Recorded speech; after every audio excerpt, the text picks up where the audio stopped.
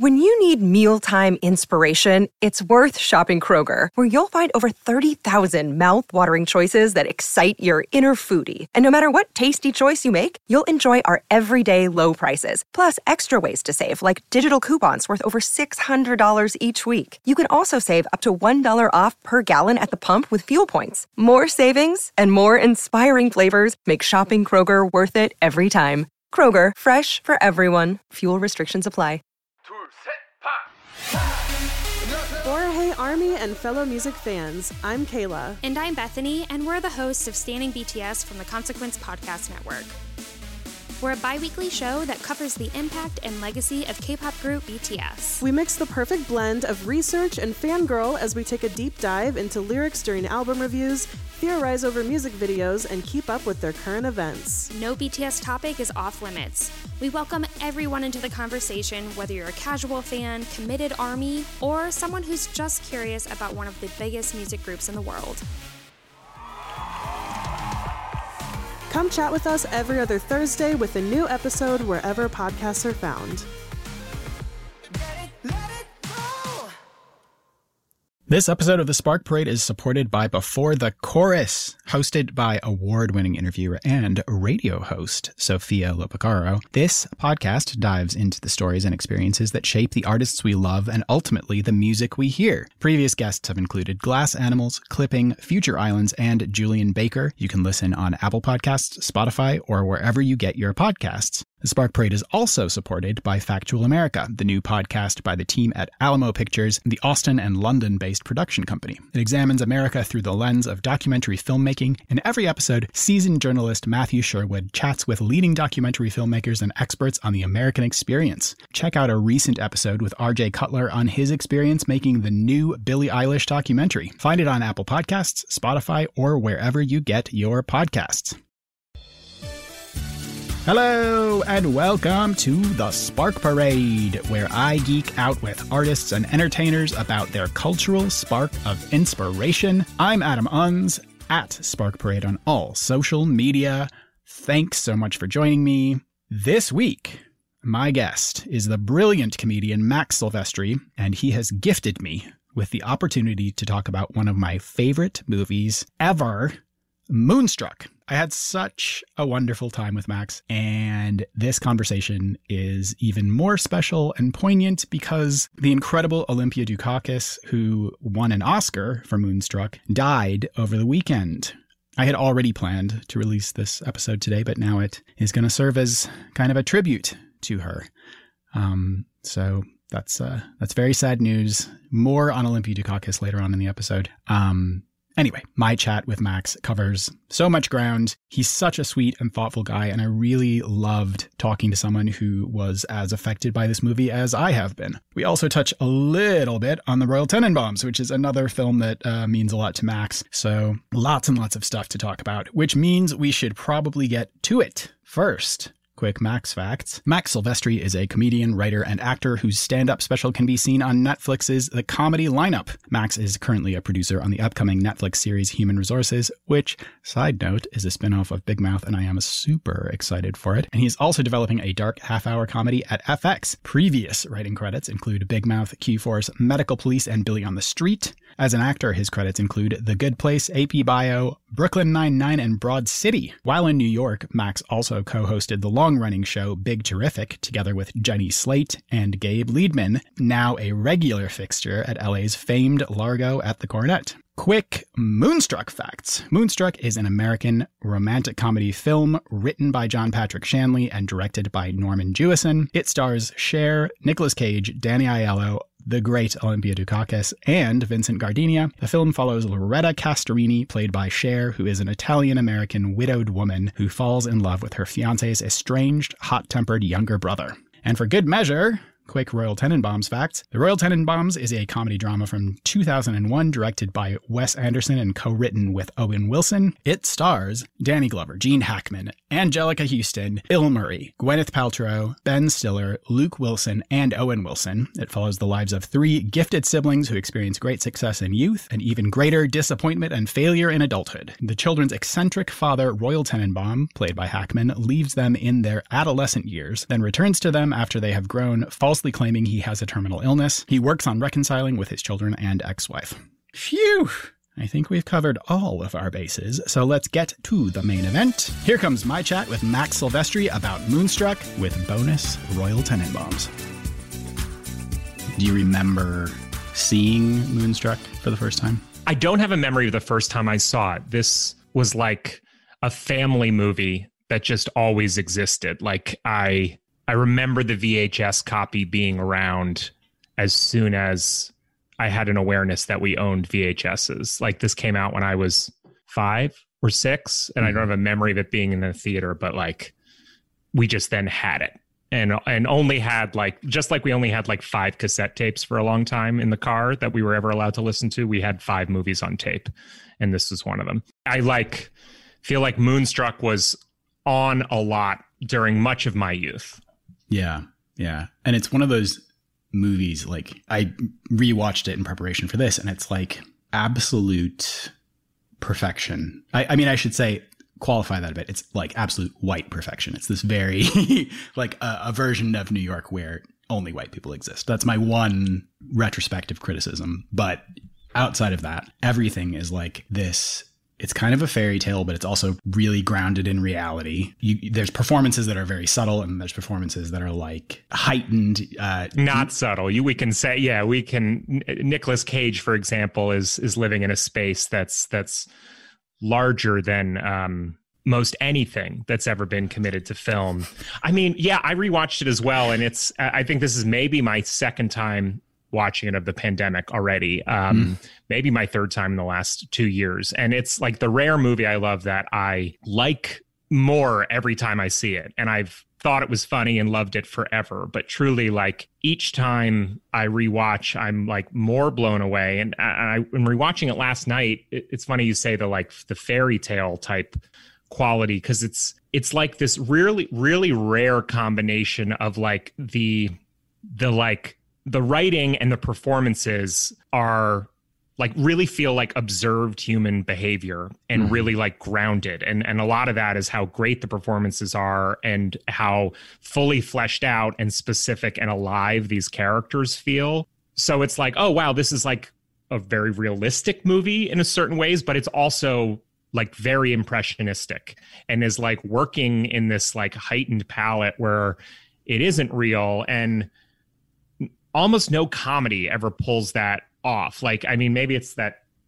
Shanley was a playwright or just his style, but there's like nobody's as like sweet or optimistic in that style. Like Moonstruck, for all its acerbic characters and like lines about like I should have killed myself with a rock, or you know, you'll be dead and I'll come to your funeral in a red dress. Like all these really like beautiful fatalistic lines. It also is like a very sweet movie in love with its characters that gives everybody like a magical happy ending, which is just a beautiful combo. Yeah. A friend was saying, I was talking to a friend about it, and it feels like, I don't think this is true, but it feels like it's based on some like weird 400-year-old Italian folklore or something like that. I mean, in this rewatch, I was really taking in like all the kind of woo-woo, like moon stuff and this kind of magical feeling. And like everyone's been cast under a spell. And it like, is there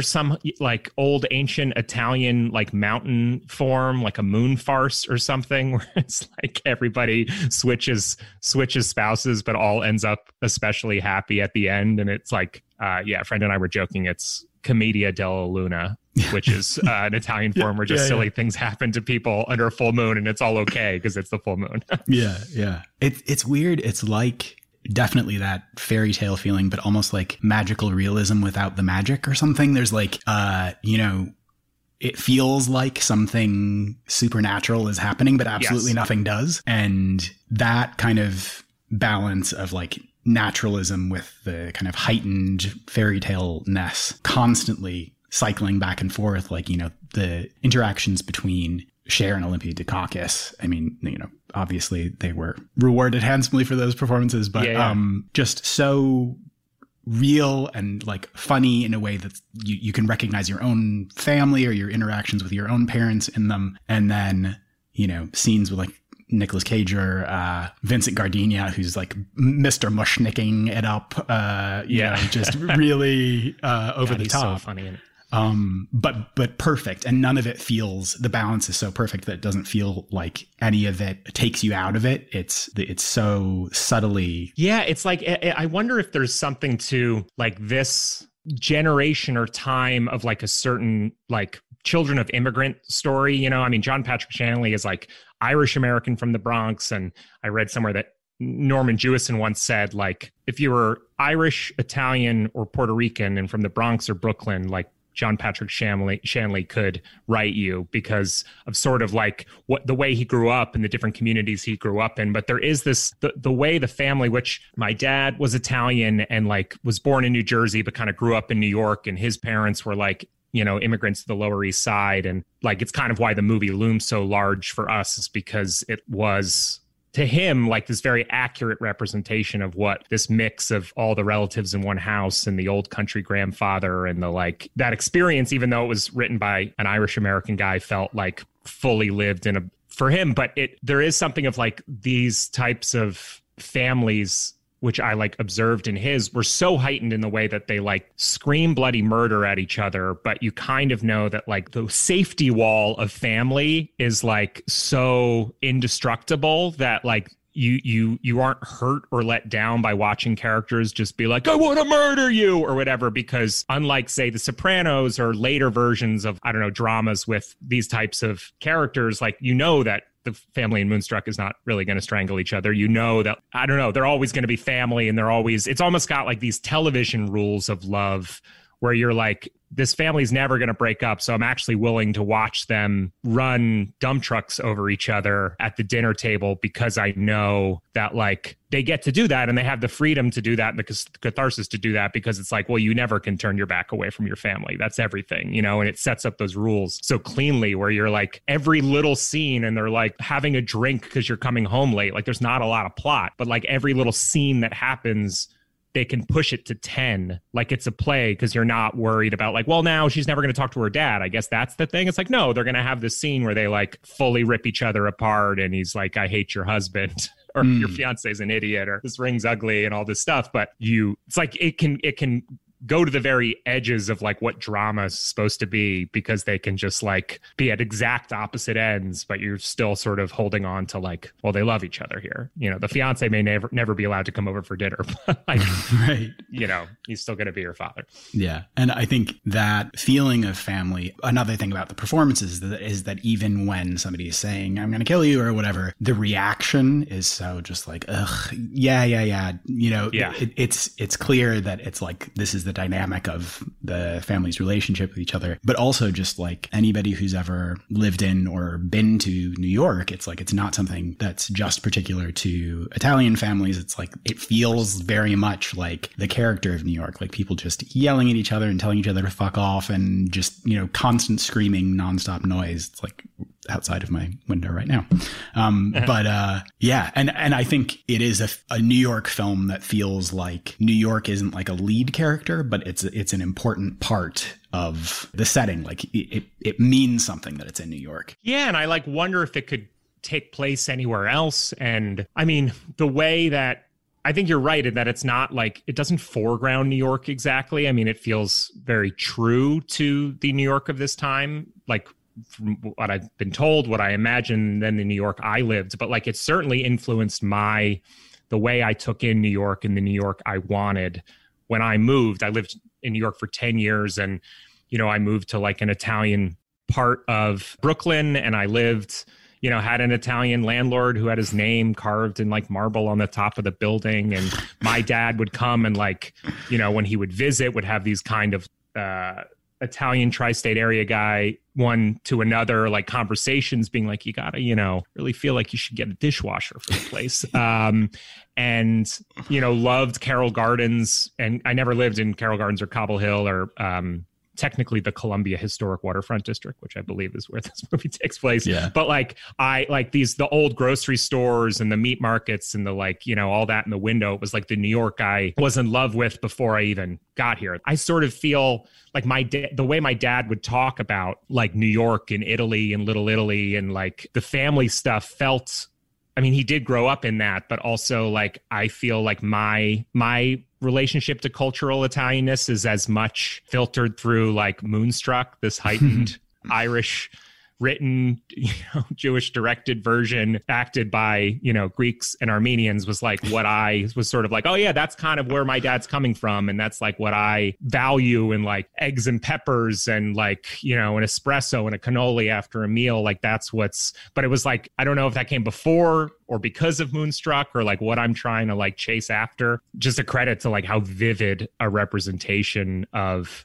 this really like lived experience it was. Yeah, I think that like the idea of romance, but also kind of nostalgia, like it felt nostalgic at the time. There's something that's just like this kind of, it makes me feel like a yearning for a life that I've never had. There's just some like this weird connection that I feel to all of these people that's like this strong, affectionate bond that they all feel like real characters in my life. And I think like Shanley said that he wrote using overheard snatches of conversation from, around his neighborhood and tried to like incorporate real larger than life characters into the film. And maybe that's got something to do with that feeling. And that, again, like you said, Cobble Hill, that whole area feels like a very romantic, idealized version of what living in New York would be. And, it's acknowledged in the movie that the house that they live in is a fucking palace. I think it just went on the market for like $30 million. Really? Wow. Crazy. But even with that being like they're in a very specific circumstance where they can afford a huge house, it still feels like this sort of attainable vision of what Brooklyn living could be. She's like a freelance accountant, like running around doing the books for, he lives above the bakery. It's it's like interest, like the way you talk about how it was probably nostalgic then and still is now. And like clearly even the characters in the moment are trying to hold on to something that's older, like the aunt and uncle character kind of like still telling stories about Cosmo's engagement and like, you look 25 years younger in the moonlight and like there's sort of, and the movie ending on the shot of presumably the great grandparents or whatever that, when they came over, this like photo on the wall of, them getting married in Sicily or whatever it was like 100 years ago or something. There's kind of, with a little c, like a conservative feeling to the movie where it is a little bit, the way we do things is great and these traditions are great in a way that could be a little like feel backwards or not that fun to just have, all these cranky characters that hate how everything's being done the wrong way. But because the movie sort of embraces throwing that off and jumping into a wild, non-conservative, version of what she should be doing with her life. And she kind of is embraced by all these members of her family, ultimately like family and love is the like thing that they're holding on to. It's not like, no, you got to marry this kind of guy and you got to do it like this. And Johnny is mocked for his sort of old fashioned Sicilian, my mother needs this and I'm superstitious and all that. Like that gets mocked where you're kind of like, oh, you can have nostalgia without feeling like it's also, I don't know, like cruel or not welcoming of like changing attitudes and things like that, because there is, she ultimately doesn't have that tough a struggle to completely reinvent how things are done in her life and her family. Like, it's all, if anything, she has more internal struggle. Like she doesn't even get that much pushback from the family. There's like a little bit of, what's going on here, but ultimately she has 2 dates and is like, I love him and it's great. And, it's all wrapped up for her, which is part of the fairy tale niche of it, of not just that everyone ends up happy or not with their lives ruined, but also how easy it is when you do find crazy love or whatever to reroute your entire life to allow for it. I think that's like hopeful and fun. Yeah. I mean, let's be fair. She did put in quite a lot of work. She got her hair done. She had a perm. She dyed her hair. And she got some new clothes. So she had an afternoon on one block of the neighborhood that she works in. Presumably her aunt and uncle's store is like around the corner from the brownstone on like Smith Street or whatever. But Cher does have one expensive afternoon. And I was also just so relieved rewatching it. And I think it's being like a TV writer now where I was like, if you were trying to make this movie now, her forgetting to do the deposit would be such an exhausting C plot where like the business is going to go under and the money, she left it on the train and she's got to, you know, go. Like it would just be this like problem she was chasing after gumming everything up in the third act, where you would just be like, God, I just want to see all these characters like talk to each other and hug. But instead she's trying to like go to the bus depot to see if they still have her bag or something. And instead this is just like the aunt and uncle come over at the end and they're like, did you forget to do the deposit? And she's like, oh, I did. And they're like, great. It's like, yeah, that's all. I got enough drama out of that. You know, I don't need, she was distracted for an afternoon. Yeah. I get it. And she's fine again. And it's also that, you know, it adds to that atmosphere of just sweetness and love that it isn't, you know, it's the people who trust each other, who, you know each other better than anyone else. And it's this kind of like, oh, we thought this is probably what happened, but we just wanted to make sure that you still have the money. Okay, you good. Great. And it adds color to, you know, what you already know about the family, but you don't need any more than that. And adding some kind of like hijinks for no apparent reason. It's such a lean movie. It's so tight. It is so like, the pacing is just unbelievable. And like, there's no moments that drag in a way of like, I know where the story's going and I'm bored or I'm annoyed that the stakes have been raised in this false way where it's like, oh, the business is being foreclosed. Like, it really is sort of like, by the time you realize that Danny Aiello's plane is landing and then there's just kind of one extended incredible sequence in the kitchen with all the family like meeting and closing every loop up, and it's just all so unbelievably choreographed and funny and like, and but also true, like every little moment works, you know, like somehow you're able to, this couple that's been together 40 years, you're able to like close the loop on his adultery just because she's like, stop it, and he says okay, and they like say I love you and that's it, and you're like, but it feels so like, no, that is actually the satisfying, beautiful, true end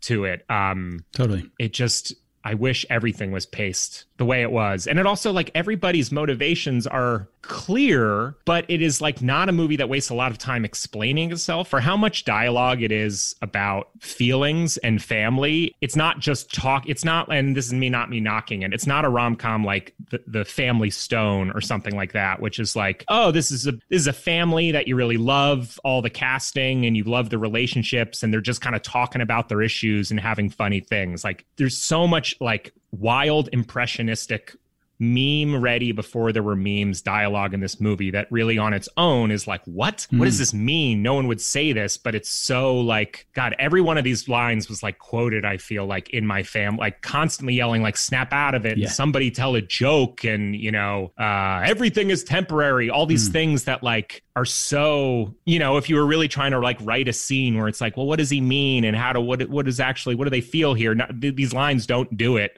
that way, but they're so like, they say everything and they're just so heightened and funny. And I just can't believe how much I laughed again, having seen it 40 times. Yeah. It's like seeing it for the first time. It's really, it's sad that the dialogue is not what happens in films anymore. You know, like it's such as much as there's so many beautiful visuals in it and a lot of acting without words, it's also just, you know, it feels like it's based on a playwright's work. And, you know, people say that that's kind of moved to TV, but TV's not like this. I wish there was TV like this. It's so smart and mean, but loving. I don't know. It's just, it's a combo you just don't find. And I, in my own writing, I like this combination of trying to write things that feel not cartoonish or fake emotionally, like having grounded emotional things that are also like spoken in a heightened way that this could never happen in real life is sort of the ideal combo for, I don't know, it's like why you watch TV and not just go listen to people talk on the street. You know, it's like, how do you do the really huge, wild type of like dialogue that also feels like these are real people and they exist and they're not just a writer doing it. It's really hard, but it's like my favorite type of writing. And also getting to write mean things or just characters that are constantly obsessed with death and threats without it just being mean-spirited, because it never feels mean-spirited. Yeah.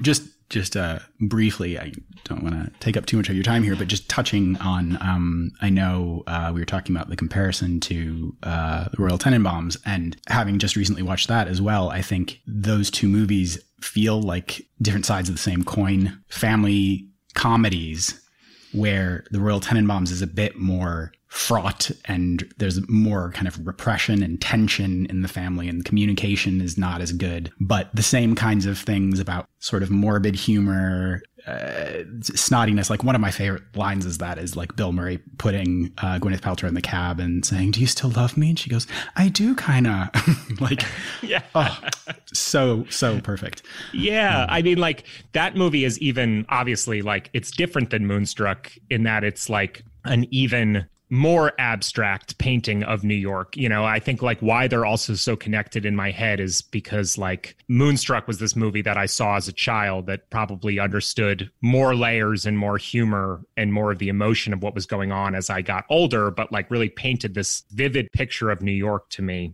that was not fully based in a reality that existed now. Like even these characters seem to be living in like a New York that's slipping away in the late 80s and what my father now living in Massachusetts with me or whatever, when I'm seeing Moonstruck is also kind of glamorizing, you know, it's like you're also being nostalgic about you in your 20s or whatever, you know, like his version of New York isn't just like how it used to be. It's also like how he used to be and how, you know, all that sort of thing. And Royal Tenenbaums takes that a few steps further of just kind of making up this New York where there's this idea of like, again, a very white New York, but like a aristocratic bohemian combo where it's like, oh, is this like the more interesting version of like, I don't know, old money gone crazy, like gone weird and gone like literary, and it's sort of a decaying family, and they live on what 198th Street or what 250, you know, they live in a fake street that doesn't exist. Like just as I was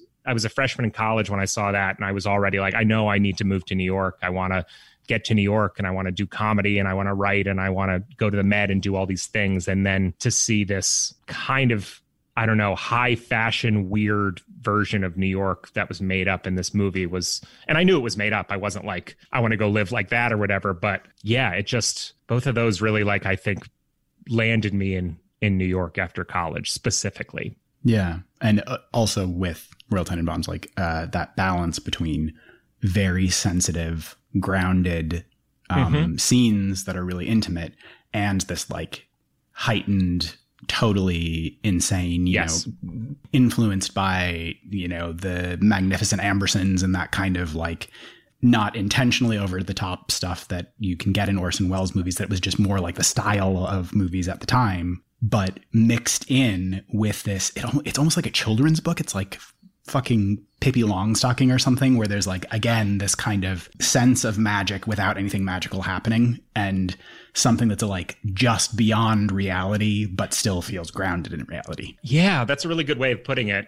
And I think both movies also, like, I mean, it's in the writing, but I think there's also the sensibility of the performances can really like kind of flow between this like really naturalistic, you might call it indie feeling, almost New York 60s, 70s actors studio style, like, oh God, this is so like lived and felt, these like small little moments between the characters, but like the structure, the skeleton that they're living in is so heightened and it's melodramatic and it is almost fantastical. But then and they're saying these big things that no one would ever say in real life, but then they're getting close up and having these, you know, conversations about like love or insecurity or disappointment or whatever that feels so small and so real. And in both movies, I never really feel like, I don't feel that there's like something tonally off with them. I'm not like, well, why are these characters who are just, you know, being big poetic cartoons screaming about the moon now having a like gritty, bumbling moment? It just all feels real. And it's just such a beautiful like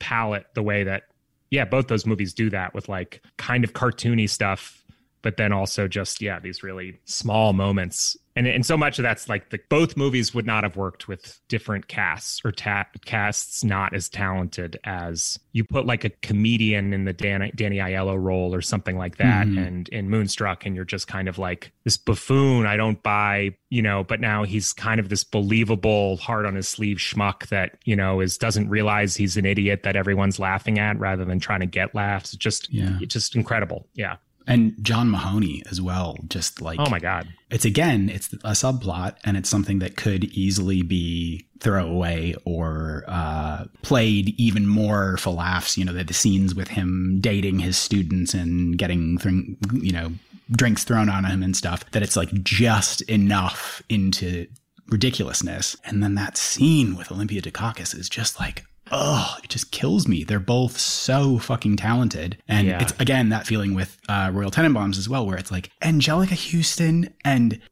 Danny Glover and all of these people who are just like incredible, sensitive people who really define the craft of acting, being able to tread that line between doing stuff that's totally ridiculous and totally sensitive. And, part of it is the direction, part of it is the scenery and all of these elements coming together. But definitely these actors, it's just totally incredible. Yeah, like if you didn't have Gene Hackman in Royal Tenenbaums, like it's that so easy that movie is just like, well, this father is he's a bad guy, he's a bad father and a criminal, and I don't care about the way in which they're all drawn to each other or what he wants. But instead it's Gene Hackman, who, even having a history of like playing villains or playing harder character parts, still has just such a magnetism that you kind of get why people are putting up with it, and that is like John Mahoney is like when he articulates the kind of sad reason why he keeps chasing after young students, even now with the moment of time and reflection on like power dynamics and fraught relationships between men and women of different like ages, and all these things that are like, oh, that this should be even more, and it is like gross or skin crawly to have him just be like, yeah, I date students because they're impressed with me as a teacher. But as he articulates, as maybe only John Mahoney can, like the pathos of like why he does it, and even though he knows it's not going to work out, and he just kind of needs to feel like he's not as much of a annoying whatever windbag failure as he is. It's just, you get why Olympia Dukakis doesn't throw water in his face, and why she like feels bad for him, and lets him walk her home. It's just so beautiful. Yeah.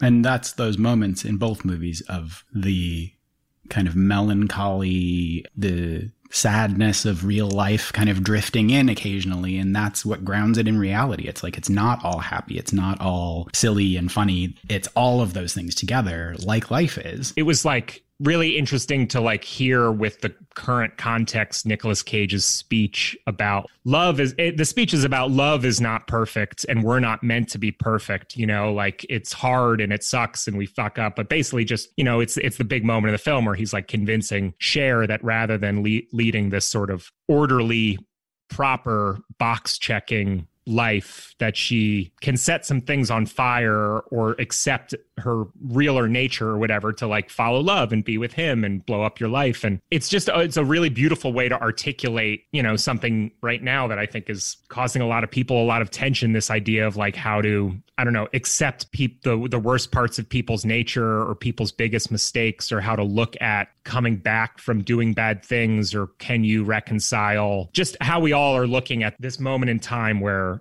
we're trying to figure out how we as a culture forgive or don't forgive or build roads back, or what it means, whatever, all this stuff that isn't solved. And a lot of it is that no one is really good at accepting, not that they should be, and not that we should just accept everything, but reconciling with like sometimes people are very imperfect. And I don't know, I'm not making the argument that you need to just accept that if you want to have like a fully passionate real life, but it is like the movie felt even more like modern watching it right now. I mean, it's still crazy how Moonstruck feels like it could come out tomorrow, not be aged at all. Yeah. And those ideas of redemption, when people are having conversations about quote unquote cancel culture and whatever, that it's like these characters talking, being flawed people. And the key ingredient, and I think the thing that makes redemption possible, is self-reflection and a willingness to change, to do something about it and to make amends and to try to set things right. And especially like in particular, I'm thinking of Gene Hackman's character, that it's like he fucks up constantly. He keeps doing the same shit that he's always done. And then at the end, it's like he finally realizes that he needs to just own up to the shitty things that he's done and try to repair some of the damage and actually do the work of like being a better person. And, the ending of the movie, that it's like he actually has these relationships with his family that he hadn't been able to find in his whole life. But and that is the Hollywood, I guess, ending of it, but also like I don't know, the movie ends with narration and he passes away a few years later or whatever. But it's like, I do think a little bit of it is also him coming with hat in hand and being like, but also I am this person that's a schemer and kind of not a good guy. And I'm now accepting that I've hurt you, but you're probably always going to be a little bit of this schemer, and you're always going to have done these things. And, you know, but you're like, I'm your father and there's something between us. And like, let's just try to like hold on to that and have this time. And I'm dying. And like, the movie doesn't explicitly say that, but that is also like sometimes the real ending for how that kind of story works. And I think that's human. And that's like what life is. It's not, you know, not that I'm saying this is what movies are now, but the idea of like bad things happen to very good people who eventually solve or get out of the bad thing is like just not as interesting a story as people stuck in problems of their own making, trying to change themselves to get out of it, you know, but ultimately still being the same person they started as is like a little more what we all deal with in life. Like we can all change, but we're also all still kind of stuck with ourselves a little bit, or our worst nature. So I don't know. I feel like we went very far off track, but yeah. And that, you know, I think that's all true, that it's like both learning to accept your own flaws and also being able to accept the flaws in other people. For sure. I think that is a lovely note to finish on. This has been so much fun. This is like, I'm so glad that this movie means as much to you as it does to me. It's just, people really love Moonstruck, but it also sometimes does feel like a little bit of like that there's like a cult of Moonstruck. I saw an interview with Norman Jewison where he said like, you either really loved it or you didn't get it. And I do think there's still a lot of people that are like, oh yeah, Moonstruck, Cher, she's amazing. You know, Nicolas Cage, what's he doing in that movie? Or what a crazy movie. And maybe that's all true. But like, I do feel like for people that like you, that like that movie, we really like that movie. Yeah. It's like coming home. It's so special. Yeah. Yeah. Well, thank you again. This was absolutely fantastic. I really enjoyed this. This was so great, Adam. It was lovely to talk to you about this. And I wish there were more things like Moonstruck, but we always have Moonstruck. So it's there. Yes. All right, Max. Thank you so much again. All right. Take care. You too. Bye-bye. That was so much fun. Thanks again to Max for making time for me and having such a great conversation about these amazing films. Check out all his work. He's hilarious.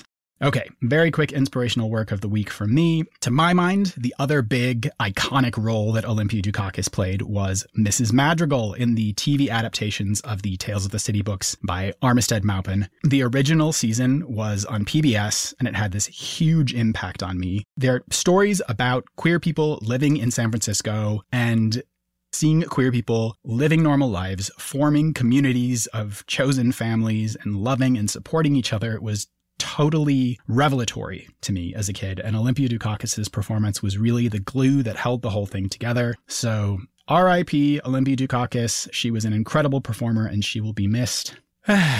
Okay.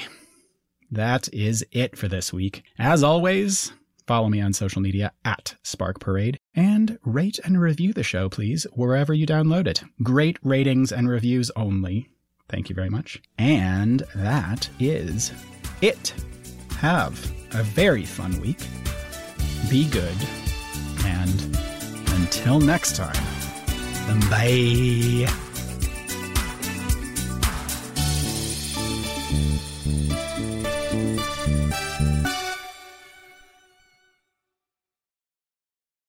It's lunchtime at Tim Hortons, and we're serving up a special deal just for you. Our new $5.99 lunch deal includes your choice of any lunch sandwich and a side of crunchy kettle chips. Because what's lunch without a little crunch? And the sandwich choice is all yours, like a ham and Swiss, Chipotle chicken wrap, BLT, and more, made to order just the way you like it. Tim Hortons' new lunch deal. Simple, delicious, and just $5.99. Now that's a good deal. Only at your neighborhood Tim's. U.S. only. Price and participation vary. Terms apply.